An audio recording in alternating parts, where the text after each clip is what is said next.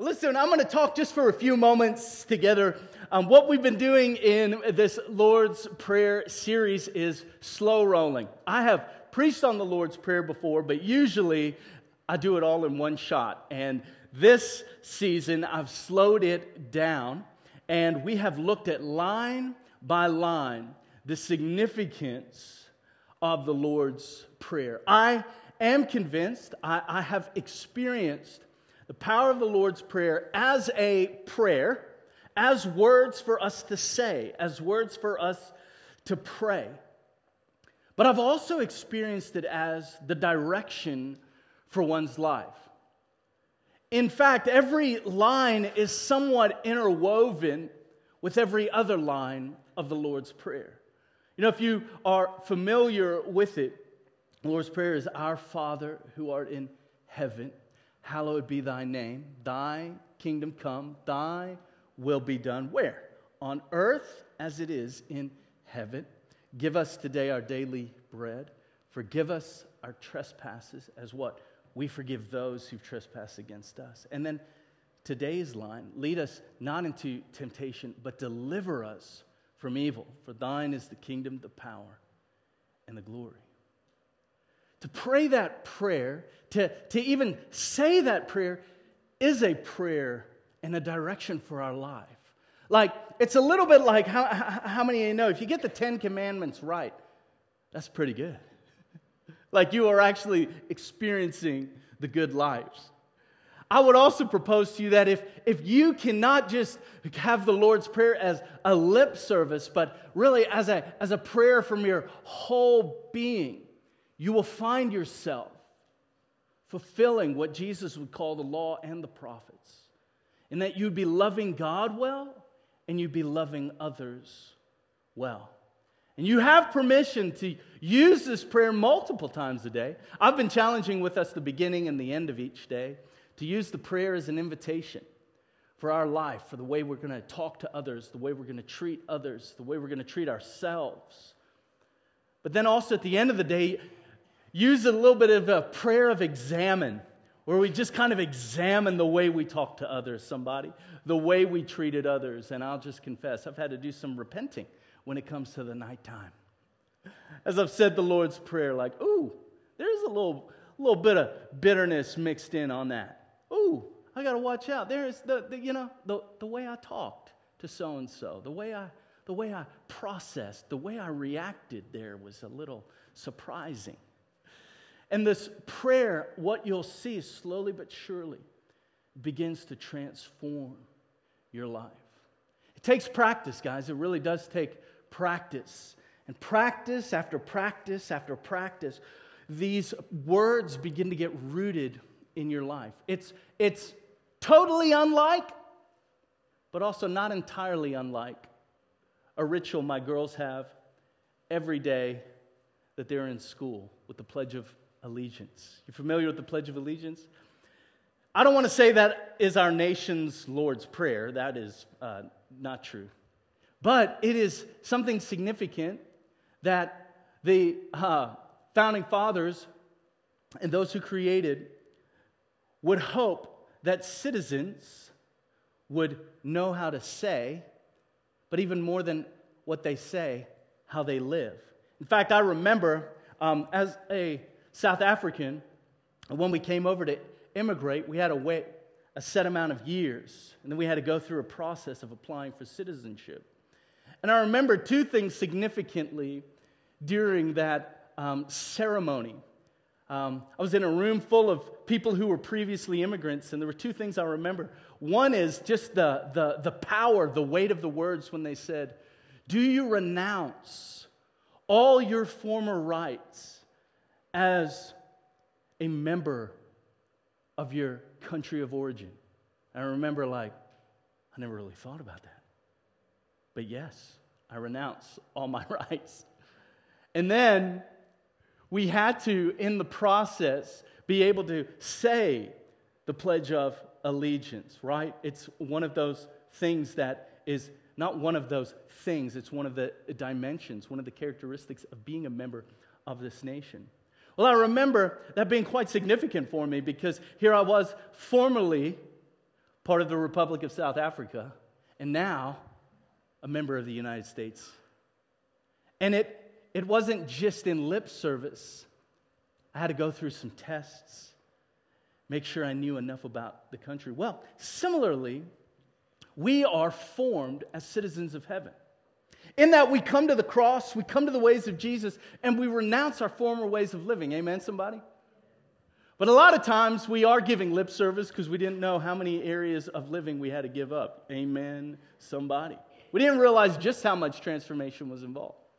Well, the Lord's Prayer serves us similarly in that we can get it in our system and it can really begin to transform us. Like coming face to face with, forgive us our trespasses as we forgive those who've trespassed against us. That's daily coming face to face with bitterness, with remorse. Or as today's prayer and the power, the significance behind us. Lead us not into temptation, but deliver us from evil. How many of you know it'd be pretty cool if Hollywood started praying that? Shoot, it'd be pretty cool if Washington, D.C. started praying that, somebody. There's a way, could you imagine if all the leaders of the globe prayed the Lord's Prayer, the beginning, the middle, the end of every day, and then started living it? Whew! All the wars would cease. It's the same way, and if they all started obeying and being led into the life of honoring and respecting and fulfilling the Ten Commandments, how many of you know? It'd change a lot of Earth's problems, wouldn't it? Well, today's line is, lead us not into temptation, but what? Deliver us from evil. There's something in this line, and it is this reality that God isn't going to lead us into temptation, but it is sometimes that God will lead us, a better word may be testing. That God will lead us at times, He will allow for a testing of our character and our way of being. But the second part is really where I want to spend a little bit of time. Deliver us from evil. Lead us not into temptation, but deliver us from evil. I see a tension of two parts in our current society, a tension of two parts. When it comes to sin, when it comes to the fulfillment of temptation, I see kind of two things plaguing our society. The first is this idea of sin, and that it is harmless. Harmless.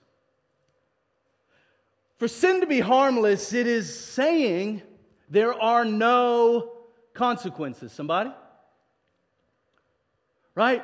We've justified the action, we've justified the direction, there's no consequences.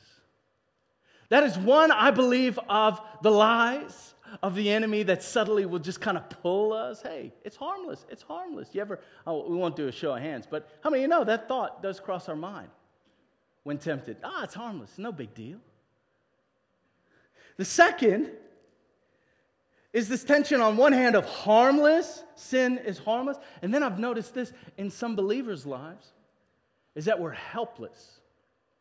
So we're now helpless. So on one hand, we were maybe predicting, looking at sin as just harmless. It's no big deal. And then the other side is maybe we've just looked at sin and thought, man, we're just helpless. Like it's my lot in life to be perpetually in a cycle after cycle after cycle.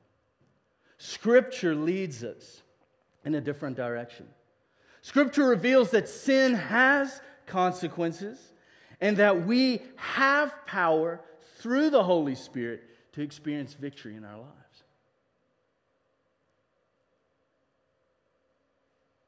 Amen. Yeah.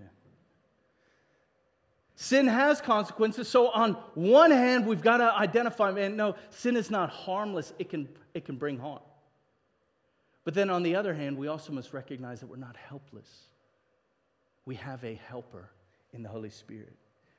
James 1, 13 through 15, it says, when tempted, no one should say, God is tempting me. For God cannot be tempted by evil, nor does he tempt anyone. But each person is tempted when they are dragged away by their own evil desire and enticed. Then, after desire has conceived, it gives birth to sin. And sin, when it is what? Full grown, gives birth to death. So I've kind of framed out the sin cycle. Not that you needed this framing out, but I think it is appropriate to understand a bit of the pattern, a bit of the cycle, a bit of the pathway that the enemy likes to invite us or tempt us, lead us towards. First, tempted when we are dragged away by our own evil desire and intent and enticed. You know, one of the marks of Christianity, one of the marks of maturity is when we can officially refrain from the phrase, the devil made me do it. It's also one of the marks of just human maturity. I don't love it actually, I despise it. But when my girls get in arguments, our daughters get in arguments, it's very much the blame game. It's very much, currently, by God's grace, I see freedom coming in Jesus' name. But right now it's the blame game. So it's kind of like do the means justify the end. So I'll walk in. Those of you parents, you walk in an argument, or you walk close to the argument because you hear the yelling in the background. You're like, what just happened? Well, Lily, punched me. Well, why did Lily punch you? And they're saying, well, I punched her. And but I punched her because she said, no, and it just becomes a spider web very quickly. It's the blame game. Listen, it's the blame game. Sometimes if we're not careful in our spiritual journey, I'm talking about our inner life, we just start blaming. We just live in the blame mindset.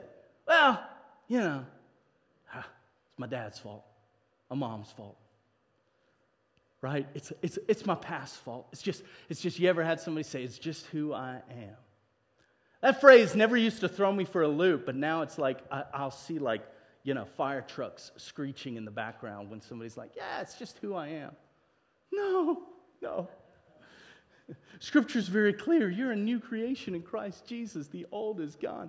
The new has arrived. Let's quit the blame game.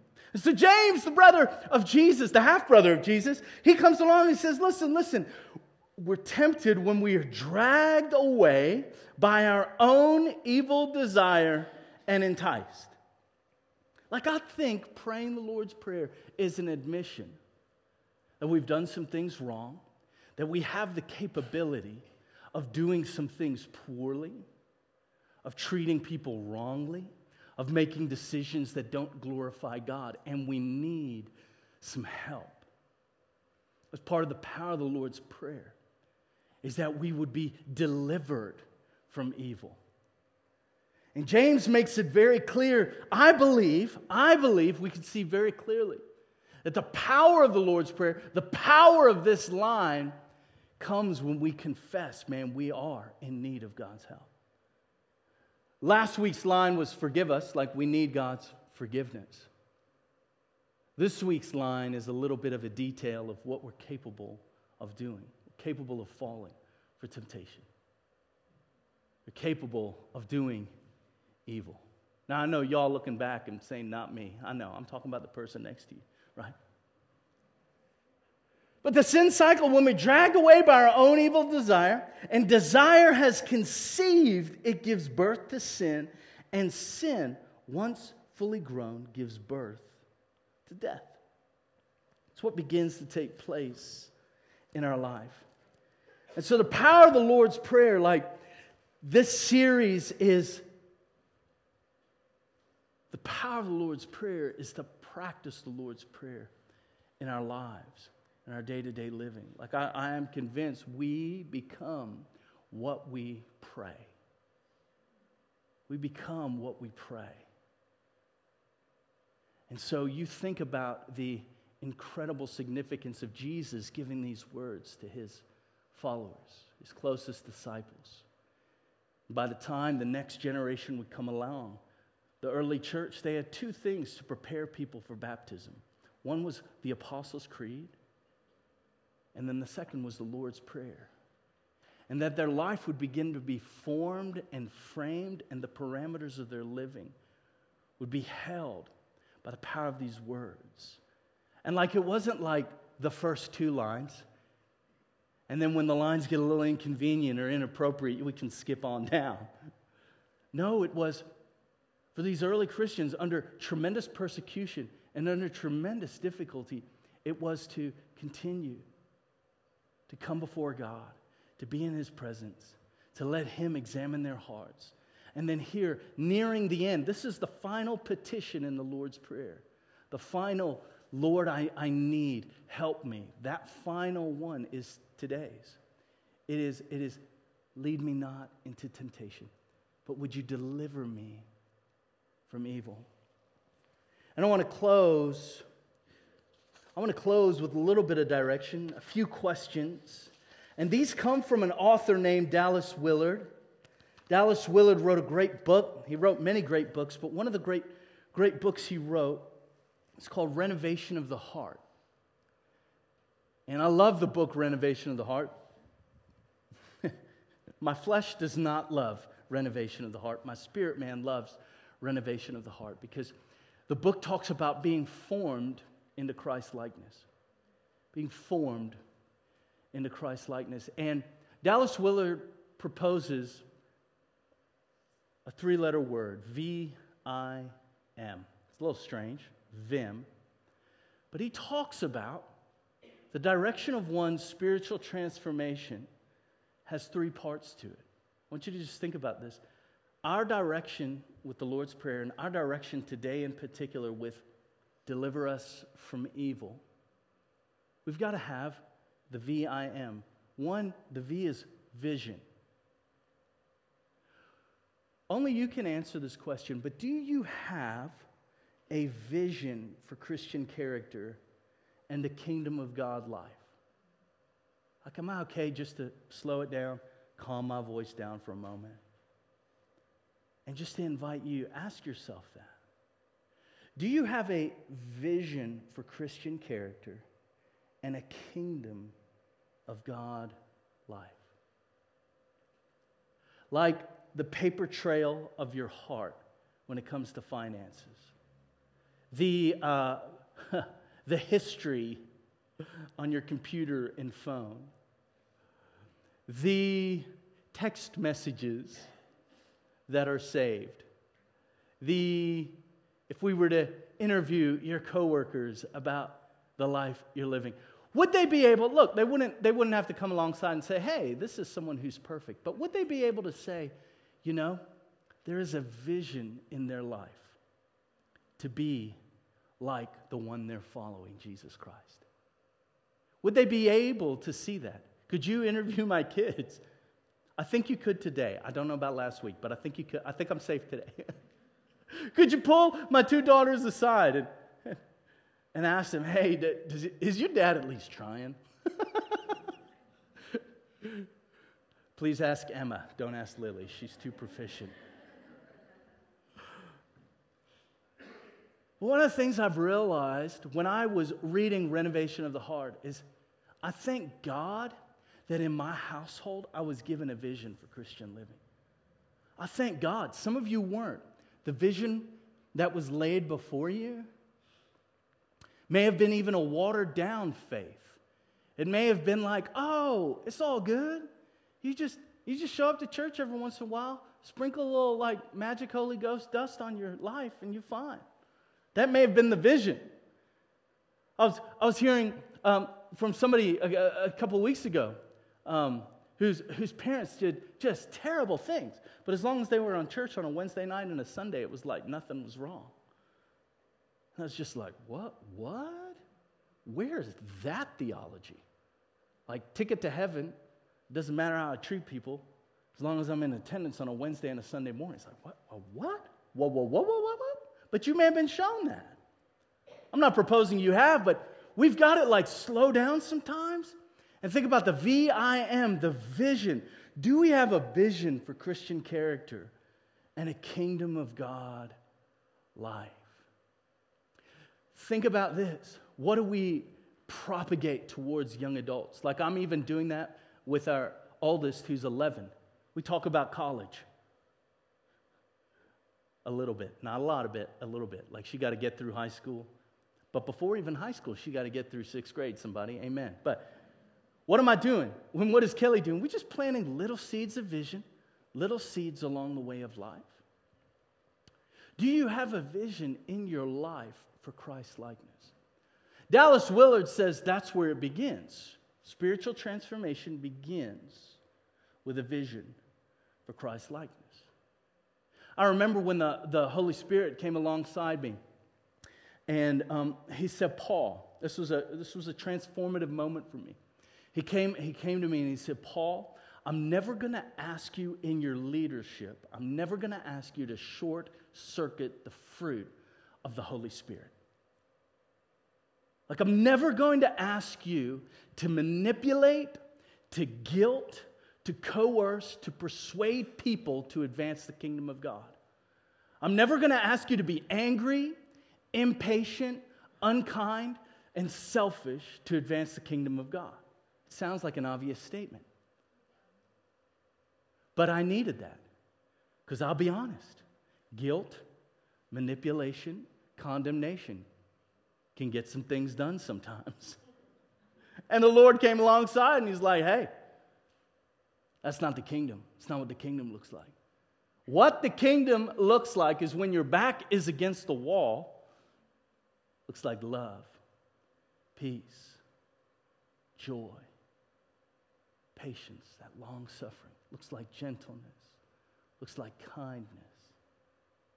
Do we, in our life, right? I can't answer for you. You can't answer for me. Do we have a vision for Christ likeness? I propose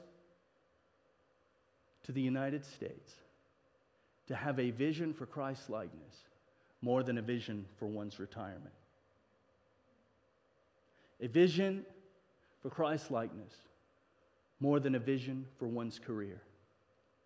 A vision for Christ likeness more than a vision for the next big thing. As followers of Christ, we are called to have a vision that over the years, over the months, over the days, through life's trials, through life's tests, through life's difficulties, through life's mountain peak moments, through the good days when the wind's at our back, with all of that in the mix, a vision for Christ likeness. Jesus said, follow me and I will make you. It does say fishers of men, but I think all of us have to hear Jesus, follow me and I will make you, and then he begins to fill in the blanks over our life. So we must have a vision. This is, again, spiritual transformation. Like if we really want to be delivered from evil, it requires some intentionality on our part, which just so happens to be the next word. Vision, the I is intention. Every once in a while, I'll ask myself, do I really have intentions of listening, memorizing and obeying the words of Jesus and the scriptures? Do I really have an intention of actually becoming who God says we're to become? Do I have intention of living into that sonship, or for some of you, that daughtership of Christ likeness? Or is it just kind of self-serving? No, I believe God calls us along. He pulls us along and he asks for us to have an intention, a vision and an intention. Matthew 7:24-27, like Jesus said, everyone who hears these words of mine, puts them into practice, is like a wise man who built his house on the rock. The rain came down, the streams rose, the winds blew, beat against the house, yet it did not fall because it had its foundation on the rock. But everyone who hears these words of mine and does not put them into practice is like a foolish man who built his house on sand. The rain came down, the streams rose, and the winds blew and beat against that house, and it fell with a great crash. And I believe, just so you know, Jesus is the smartest man who ever lived. I believe in the 2,000 years that have come, There's no philosophy greater than the words that Jesus spoke.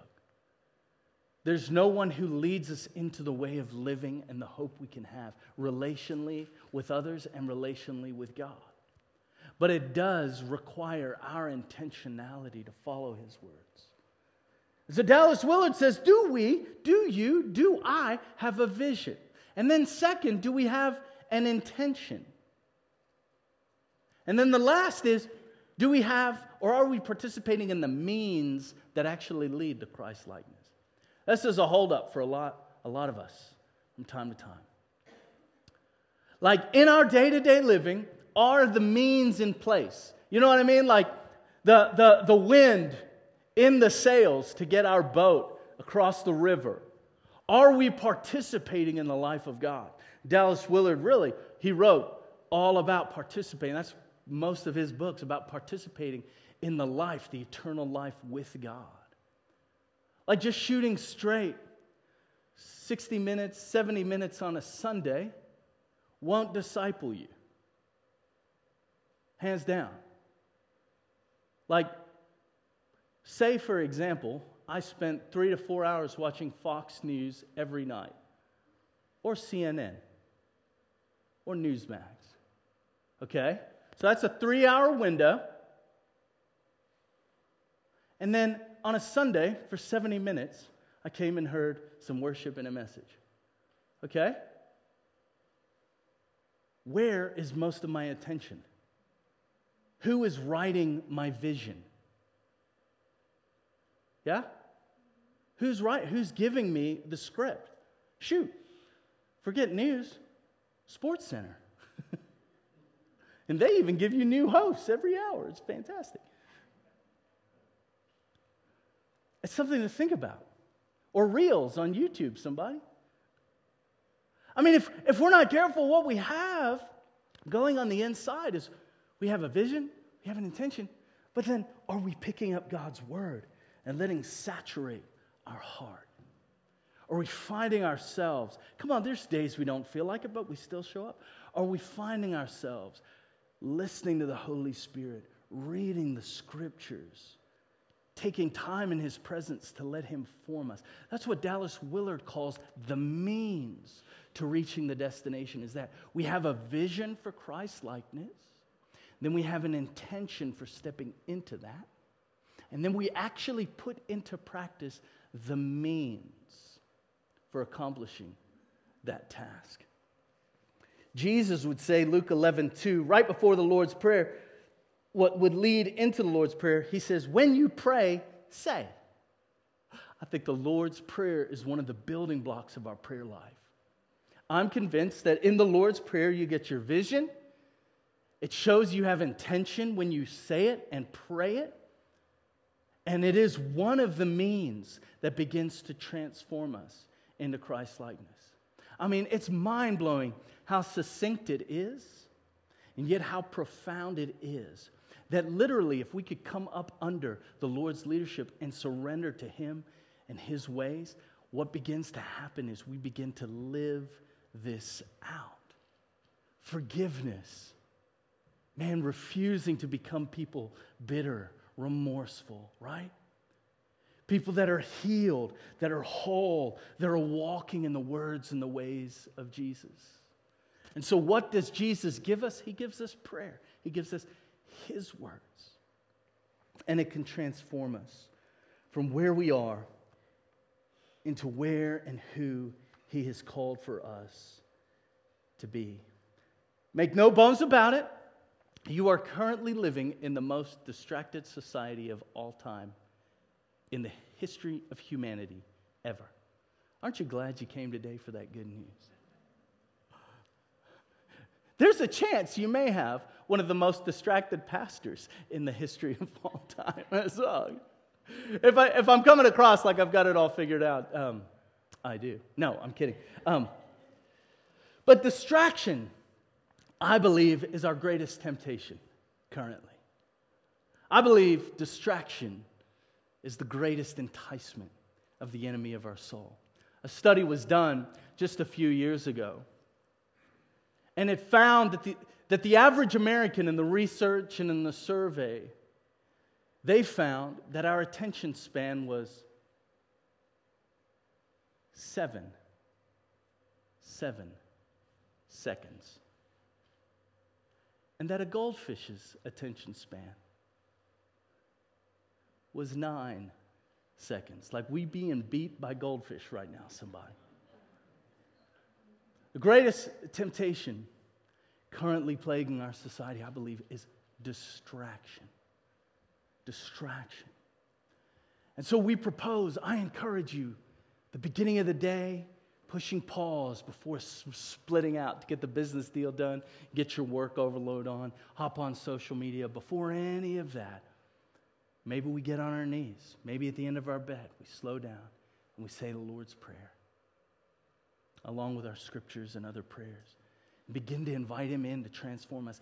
And I believe over time, God is so faithful in every season to honor that prayer. Think of today, delivering us from evil, removing from us the temptations, the trials, the tests, and forming within us Christ's likeness. Amen? Let's pray as we close. Father, thank you again for this time, for your holy word, for leading us in the way everlasting, God. Thank you for this morning and the purposes and plans you have for our life, God. And we invite you, Lord, to disrupt the system of living that we find ourselves in. Would you give us a holy disruption? That, Father, maybe for some of us, we've been trapped in sin cycles and are using it as a crutch, God. We've settled it. We don't tell anybody, but somehow on the inside we just said, it's just who I am. It's just how I'm wired. Everybody does it. This is just who we are. Lord, I pray that we'd never settle for anything less than Christ's likeness.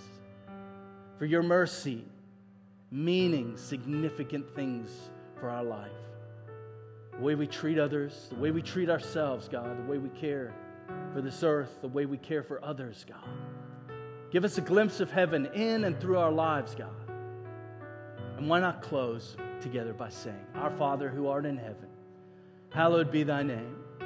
Thy kingdom come, thy will be done on earth as it is in heaven. Give us this day our daily bread. Forgive us our trespasses as we forgive those who've trespassed against us. And lead us not into temptation, but deliver us from evil. Yours is the kingdom, the power, and the glory, forever and ever. Amen. Amen. Thank you so much.